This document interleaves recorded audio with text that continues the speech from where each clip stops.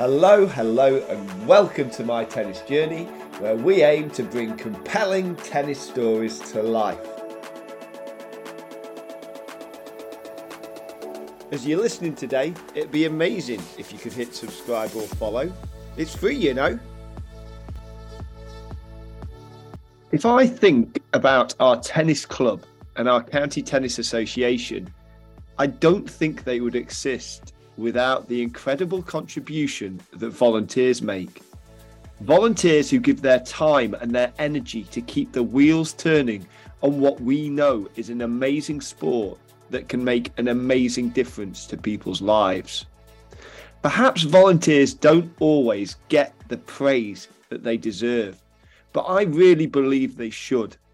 And I hope this episode will shine a light on what an amazing job the volunteers within British Tennis do.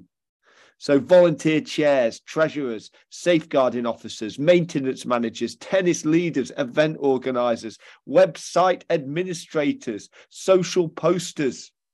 This one is for you. Joining me to talk all about the contributions that volunteers make and the challenges they face are two very well qualified guests.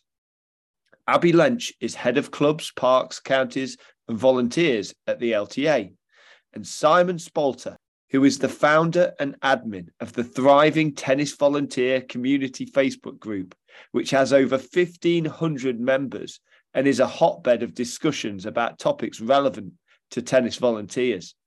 If you're not on it, you must take a look. So welcome to the show, Abby, and welcome to the show, Simon. Thank you very much, Rob, and it's great to be with you today. Likewise. Nice to see everyone. Come on now, a question for both of you to start. Let's get straight to the heart of this matter. Abby, how important are volunteers to the game of tennis in Britain? Well, as you sort of alluded to, Rob, in your introduction, I think we would struggle to do everything we do in tennis without volunteers. I think there are about 6 million volunteers getting involved in sport in England, and we're very lucky to have a good proportion of those in tennis. So if I think of the 28,000 volunteers on our database working in clubs and venues across the country, I think if we didn't have those people doing those roles for free, then tennis would certainly increase in terms of running costs. So we would struggle, definitely. Yeah. Simon, anything to add on that?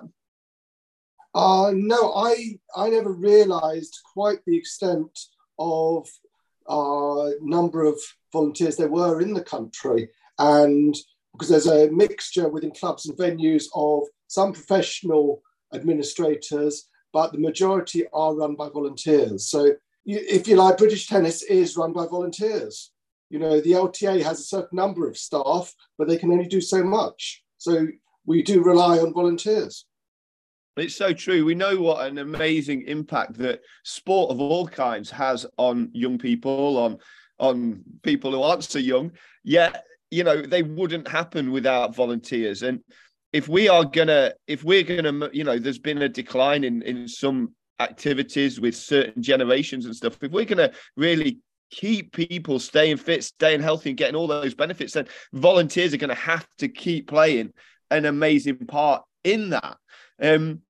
I mean, I think we've kind of touched on it. Clubs and venues around the country, they just would not exist without volunteers, would they? No, and I think if you think about all the clubs we've got in the tennis network, and we should stipulate that's tennis in Britain, not just in England, we've got 2,500, 3,000 clubs.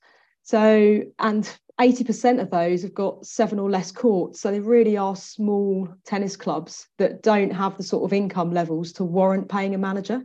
So you will have committee members that are literally doing everything, whether that's sort of having to maintain the courts, doing all the bookings, managing the online booking system, processing memberships, running the social media account, doing match fixtures, organising the relationship with the coach. It's just endless. And all of those little things, whilst it doesn't sound a lot in isolation, you add it all up, clubs really are small, sort of medium-sized businesses. And that's the challenge, I think. You've got to try and get people to volunteer their time, but it's actually a little bit like work as well. So it's just getting a balance. So much hard work goes into the running of a tennis club. And this is what championing that effort is about today, is celebrating that, because often, you know, you're giving your time for free and you're not always getting thanks for it. And this brings me on to your good self, Simon. Establishing the tennis volunteer community group on Facebook, is that something that drove you to establish that group? I became chairman of my club, which is Radlett in Hertfordshire, and had a lot to do at the club. The club was successful, had been around for many, many years, but was, to be fair, drifting a little bit and needed quite a lot of work done on it across the board, whether we're talking the courts, the coaching structure, the programs, the clubhouse, the IT, entry systems, everything needed some work done in it.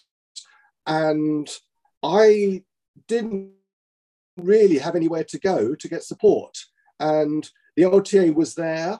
The relationship that we had for whatever reason, no real reason, with the LTA and the LTA with us had drifted as much as the club had been drifting for many a year, and probably not unique either. We were sort of probably a little bit off the radar, and I had nowhere to go. So after, by coincidence, a discussion that I had with the Hertfordshire LTA, I ended up then having a meeting with Abby, obviously, who's with us today, and we got to know each other, chatted about things, and if you like, a couple of years later, we ended up with this group. And what it offers and what it does is it allows me as a chairman that if I ever had a question, to go onto the group and get an answer, and get numerous answers, and get answers quickly as well. So if I put a post on thinking of employing somebody part-time in my office, but really not sure how to do it,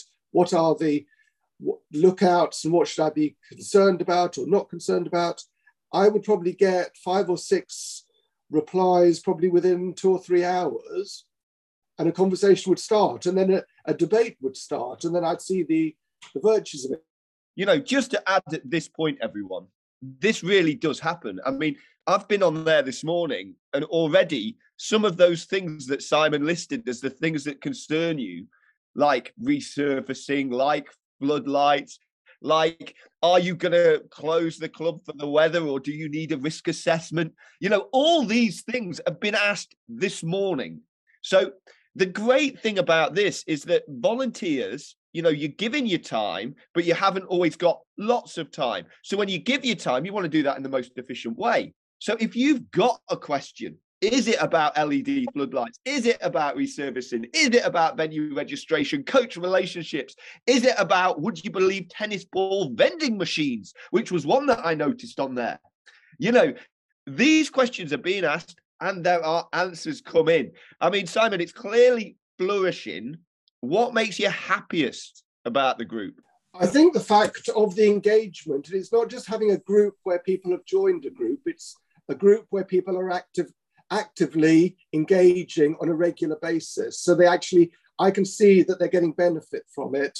And the other key point is, because people are volunteers, I would say that by speaking to other volunteers, they feel they're not in it by themselves. They're not, and there are many people out there across the country who are in exactly the same situation as they are, and they feel supported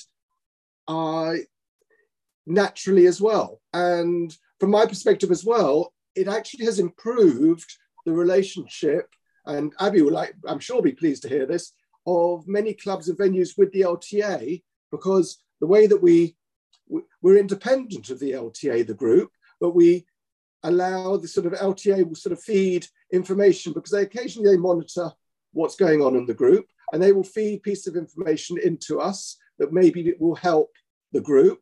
And it's improved that entire communication. So the LTA are now learning from the group are learning from the LTA, and if you like, volunteers are able to solve their own problems at a local level by going onto the group, getting the answers, and they're not left on their own. Everything is much more joined up than it was previously. I think that's a real, I think the engagement, I mean, the group is alive, people, isn't it? I mean, if you go to a group and you pose a question and nothing happens, if there's silence, then it's a bit like, well, you're not going to do that again. The knowledge that you can go in, you can pose a question and you can get answers quickly. It's just such an amazing thing. And I think that, all those committees, like how many committees up and down the country are talking about the benefits of LED floodlights, the installation costs, the running costs. Is it good to play under? All these kind of things. You go onto the group, you ask the question, you get lots of answers. So for any volunteers listening, if you're not on it, do get on it. Rob, if I can just pick up on that, mentioning about the LEDs. So I identified with one other member of the group that there was a lot of debate on LED. And if you like, we as a group can do things very quickly, and identified there was a big debate going on. And from an LED perspective, we organised a Q&A about LED within a couple of weeks, where basically members could come on, ask an expert about all the questions about either upgrading or installing LED lighting on the courts. And quite frankly, the LTA could have done it and would have done it, but things take a little bit longer. We can be very fast on our feet. We don't have the complicated structure of having to sort of jump through any hoops at all. If I want to do something, we can just do it. And over 100 people joined that session and got answers, and it's developing from there. So, we're very quick on our feet as a group. Yeah, you are that speedboat. Now, Abby, so volunteer-wise, in a former life, I was part of the team that launched the Football League Awards. And I think it's fair to say that my favourite award by far was the Volunteer of the Year. Genuinely moving to hear the stories of volunteers and, the amazing contributions they've made to their communities. And, have you got any examples where volunteers have made an outstanding contribution in their area? That sort of examples that might just inspire some of our listeners to get stuck in and give it a go. Yeah, definitely. I mean, obviously, we've got our LTA Tennis Awards, and they've been a huge success over the last few years. And we have a young volunteer category in there, as well as the Kathy Sabin Volunteer of the Year category. And the stories that you read, I mean, we get a couple of thousand nominations for the awards every year across all of our venues, coaches, officials, players, etc. And some of the nominations are just phenomenal. People that have literally turned the club around. It was just about to be sort of turned into a car park, and then like, do you know what, I'm going to get involved in this, I'm going to turn it around, and you end up with a thriving, fantastic tennis club.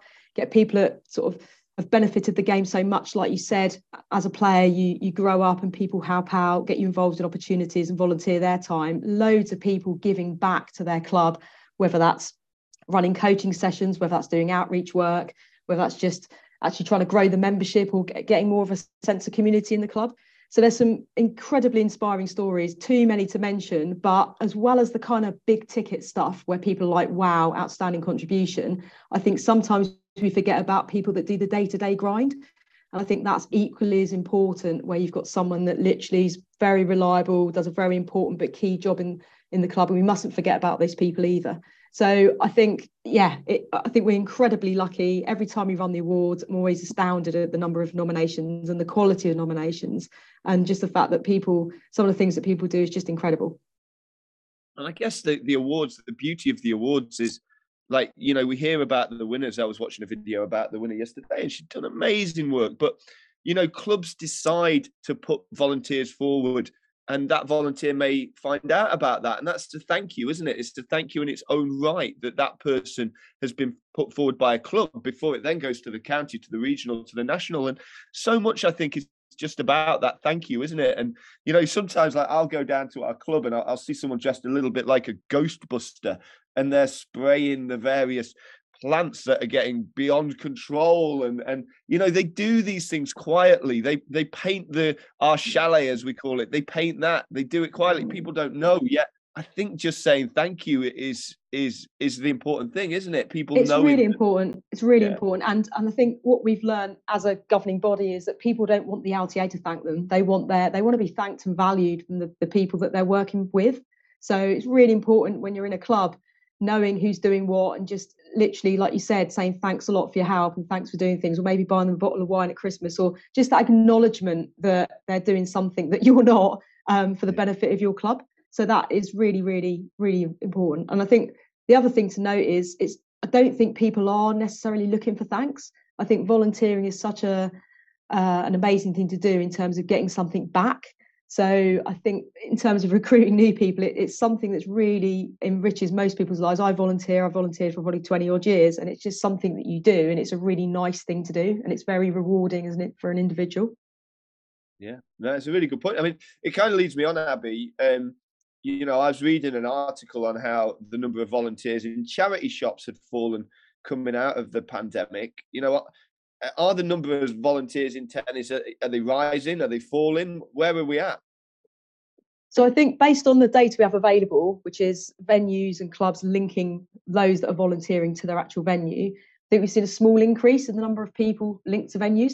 That might just be a technical thing where people have decided to start adding their volunteers because we introduced a volunteer ballot last year. So that might be an incentive.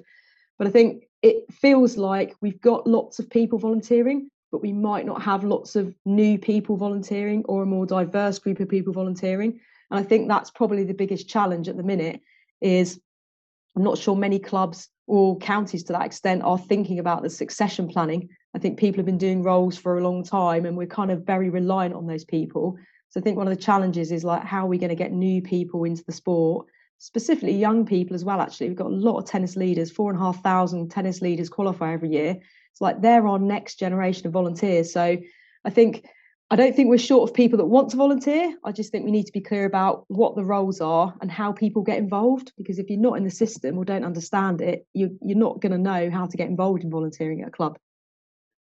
It's such a good point. And I think, you know, we see within tennis, don't we, the next gen coming through, your players coming through, and it's often debated. And I mean, the Tennis Lead is such a brilliant program. I know at our club, this is a program which is for, I think, 13 to 15-year-olds primarily, and it gives them the opportunity to learn the sort of intro to coaching, really. A brilliant, brilliant program, and we're always very keen to get people on it. But it is that point that often it's because I guess, you know, people maybe later in life have a bit more time to be able to give to volunteering. But one for both of you guys, maybe Simon first.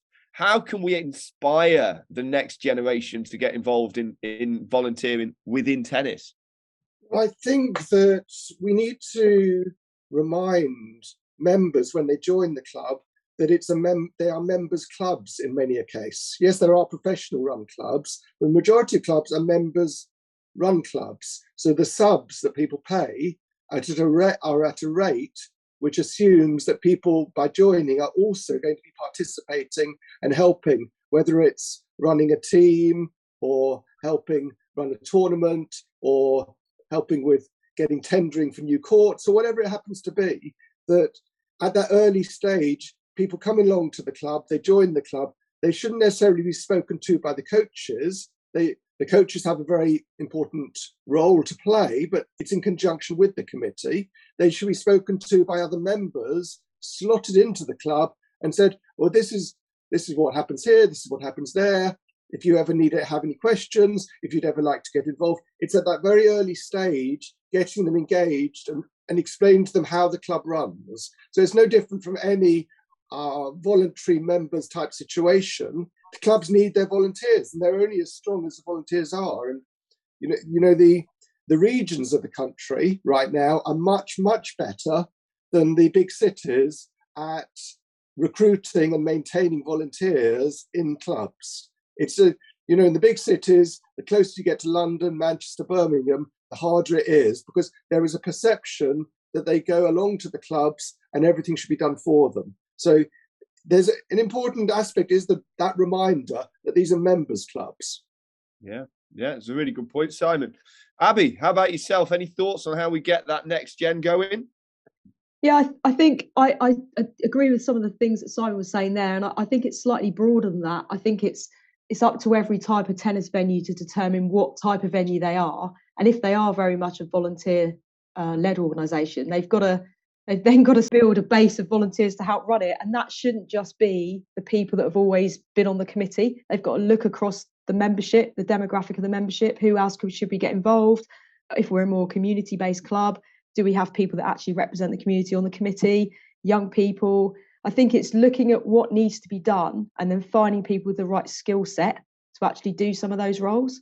So I think clubs just need to reflect on, have we always had a committee made up of a treasurer, chair and secretary? Is that still fit for purpose in 2022, 2023? Do we need someone looking after social media? Do we need someone looking after marketing, tech?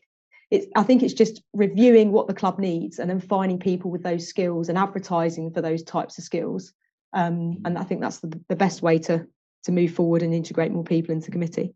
And this is such a good point. I mean, Abby, in a former life, we used to talk about Facebook quite a lot, didn't we? And yes. And I think that Facebook is a language which I understand. You know, I'm coming on 50 next year. I understand Facebook. I understand that algorithm. I can do an okay job. TikTok, it's like, you know, speaking Latin to me. But the next gen, they live, they breathe this. So I think that something like a social media, and of course there needs to be rules put in place. There needs to be permissions put in place to make sure that you've got everything covered. But if you can get that sorted, then having a young person on your committee as almost a social media consultant, because if we want to attract the next gen of players to our clubs, play where your audience is playing. And I'm telling you, the audience are not necessarily playing in the regional newspapers nowadays. Well, they're not, you know, they're playing on the social media channels. So I think that's just a great example of how we can get, hopefully, the next gen involved, and hopefully we can do a better job as a club, as volunteers, as a result. Yeah, great guidance there, guys. I mean, another one for you, Abby. To start with, one of my roles is as a coach. You know, I'm a coach, I'm a parent, I'm a volunteer. But I'm very conscious. I get paid. You know, I get paid for my role as a coach. But there are people on our committee who I think do as many hours, perhaps more than I do, but they do it on a voluntary basis. I think, you know, I'm really lucky we have a unified committee, but I'm guessing this must cause tension in some clubs. What do you think is the key to productive and harmonious relationships between coaches and their committees? Big question, and I think quite a pertinent one at the minute, because I think that there is actually some tension in clubs between volunteers doing stuff for free, coaches that are getting paid. And I think it's really just back to my previous point, that if you're not clear about who you are and what you're trying to achieve as a club, it's very difficult to have a harmonious group of people working together, because people have got different agendas. So for me, and Simon's a good example of this at his club, he was very clear with the committee and the coach about, this is what we're about. This is our club. This is our purpose. This is our mission. And then everyone was very clear about what role they played. And I don't think you'll get that friction between, well, I volunteer for 10 hours a week and that coach is earning loads of money, because the volunteer will be clear that they're volunteering for the right reasons and doing it because they're happy to get involved, and that's how the club works. The coach will realise that they're very valued as a professional coach, and therefore they deserve to earn a living from what they're trying to do. And then kind of everyone knows the part that they're playing. So for me, that's the crux of the issue. If you're not clear about who you are and what you're trying to do, you will get tension between different sections of the club: paid, unpaid, volunteer, coach, etc. Yeah, clear about who we are and what we're trying to do. I think that's so important. Simon, it's clearly something you've got experience in. Anything to add in terms of, you know, making sure we have harmonious relationships between coaches and committees wherever possible? So one of the first things I did when I became chairman was brought the coaches, not to join the committee, but brought them into all committee meetings, so they felt part of it. Because one of the areas of disconnect could be, or can be, where, if you like, a committee changes and decides that the coaching team that's there just doesn't fit anymore, and then sort of does away with them. And that can end a coach's sort of livelihood. It just doesn't work. That's not the way it should be. It's always got to be that two-way collaboration. So bringing the coaches and the committees and the members all together as one, so that a coach is respected as being a committee member, being a professional and fulfilling a role, and has to work with the volunteers who are running the club on a day-to-day basis. It's all, and that strengthens the entire club. If the coach isn't contributing, then there isn't money, for example, to pay for new courts, so that the coach can then obviously coach on good courts and have good coaching programs. So it's that two-way collaboration all of the time. And one thing I wanted to add in, which we just from before with reference to our recruiting volunteers, is it's the simplification and the de-skilling of it, giving somebody the impression that, in fact, you could do this volunteer role for us in the club. It doesn't have to be cumbersome. It could be just half an hour a week we just need a little bit of input. It's really laying out exactly what the role is, making it very simple. They say, could you do this for us? Could you do that for us? And we don't expect anything more of that. And if every club had, say, 50 people doing very small amounts of jobs, everything would end up getting done. But a lot of people are very fearful of taking on a volunteer role because they don't think they've got the knowledge or the experience or necessarily the support within the club. So I just want to add that in. So the whole thing is all about bringing people together and making them feel the same part of the team. I said to our coach at Radler, I said, you're on the same side of the desk as us. I want you to be the highest paid coach in Hertfordshire. And he found that totally radical. He found it very strange that I would say such a thing. I said, well, if you're happy and you're successful, we as a club are going to be successful. So of course I want you to be successful.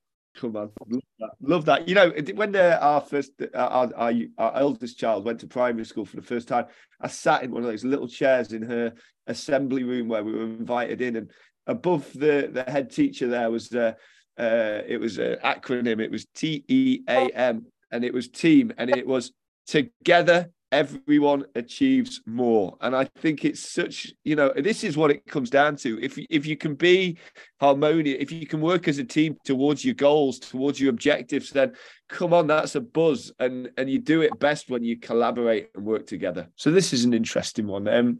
Abby, in your role from a volunteer perspective, what do you think is the biggest challenge you face? Okay, so I think the biggest challenge for me in my role is probably how we communicate information and make support available and accessible, because there is so much that's out there, but finding it is quite challenging. And that's where I think this community has played a really key role in sort of making people aware of what's there, but also not relying on the LTA for every answer. Because let's be honest, we don't have all the answers. And actually, a lot of the answers are out there in clubs because clubs have found their own solutions. So that's the biggest challenge for me, is how do we make sure that we keep this kind of free flow of information going back and forth, where everyone feels like they're getting information very quickly, good information as well. So it's sort of a challenge, but it's something I feel that we're getting better at, but we need to do more of the same. We can't just think, oh, that's it now, there's a Facebook group and problem solved. I think it's something we're gonna have to keep working at. It's a great one though, isn't it? Because it comes back to play where your audience is playing. And, you can put information out in so many different ways. But if people are spending a lot of time on Facebook, and I'm guessing a lot of our volunteers within the British tennis world do, and they can find information quickly, they can ask questions quickly, then, yeah, it's a positive thing, isn't it? It's a positive thing. And I think it's great to see the LTA collaborating in that way with volunteers. Simon, it brings me on to this question, what's next for the tennis volunteer group, and where would you like to be by the end of 2023? Okay, so first of all, I think it's very important to say that the LTA has its role within British tennis and huge amount of varied roles. And we as volunteers shouldn't always rely on the LTA to do everything for us, clubs and venues. We do have to do things for ourselves, and volunteers are happy to do that, but with the LTA support. So, the LTA has great resource and is supportive of us. And from my perspective, that's what they should be doing. They shouldn't be actually doing it, if you like. We should be doing it. It's because it's our sport. It's us who want to play tennis and enjoy playing tennis, and paddle, by the way, because now we're part of paddle as well. So that's another aspect. So it's our passion. So people, my hobby, I shouldn't be relying on people to make my hobby happen. So that's one aspect. But what I've identified about the group is that not everybody is on Facebook. And having run regular question and answer sessions where we've brought people from the LTA in, we've had experts on maintenance, on LED lighting, for example, on safeguarding. I've identified that a lot of people who just want to contact each other. So we now have quite a large number of members who are just on email, who will email questions and ask for answers. So we sometimes go via the group to get the answers, or just peer-to-peer within people. But it's expanding that exposure throughout the country. We've got our Floodlight group that I mentioned, where we've also got our parent group, which is supporting which I do with my friend Kay Gilbert, where we are basically helping tennis parents, either who play tennis or who don't, navigate their way through the challenges of helping their child enjoy competitive tennis. So we have that group that we're running as well. And we're looking potentially to set up a group next year to support disability tennis as well. And so it's just more of the same thing, but also added value and helping people even more. But most importantly, listening to what the members want. You know, at the end of the day, yes, I'm sort of, I suppose, at the helm of the group, but I'm reactive to whatever the members of the group and what the members within the community want. So if they want something, I'm constantly asking, what do you want? How do you want it to be done? And then we can react to you and help you. Do you know, I must tell you about the Tennis Parents Group, because I'm a big fan of that one as well. And it's something I've found very useful in my role as a tennis parent to 3 young tennis players. But this morning, so I went to a tournament in an indoor tennis centre with our Stanley a couple of months ago. And I thought to myself, it's going to be freezing. So I wore so many layers of thermals. I was preparing myself for sort of Antarctic temperatures. And then we got there. It was roasting. And I was like I was in a sauna. So then I took our Ned to another indoor tournament about 3 weeks later. And I thought to myself, well, it was boiling last time. I may as well wear my shorts. So I got there. It was absolutely freezing. Now, tomorrow we are at an indoor tennis centre I have not been to before. So I thought to myself, I will go on to the tennis parents community and ask whether it is something where I need to be wearing my thermals or not. And I know I would get answers. So, yeah, it's another highly recommended group. We spoke to Kay actually on the podcast. And, yeah, if there's tennis parents listening, do check out the Tennis Parents Group on Facebook too. Abby, what would your message be to the tennis volunteers of Britain? Well, this is a tricky one, actually, because all of our sort of insight on volunteers and what they want, I think I mentioned it earlier, is they absolutely don't want the LTA to thank them. So I don't think thank you would be my message.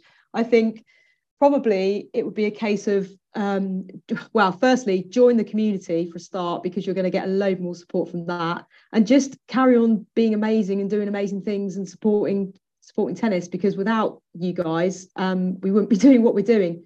And I'd also encourage anyone who's not volunteering to think about how they might want to get involved, because there are a ton of opportunities out there. So do ask at your club and just say, put your hand up and say, how can I help? Because often people want to get involved, but they're not going to go after people and ask them to help. You need to probably raise your hand and say, actually, let me get involved. So be curious about what opportunities are out there and ask to get involved. If you don't know where to ask, contact the LTA and ask, because we can put you in touch with clubs that might be looking for volunteers. Come on. And I think, just in terms of my role as a coach who's paid for what he's doing, as a parent, as a volunteer too, but just think about all the journeys, all the lives that have been changed through tennis. And yes, the Andy Murrays and the Emma Raducanus of this world, the volunteers will absolutely have played a part in their journey to the very top. But tennis makes lives better.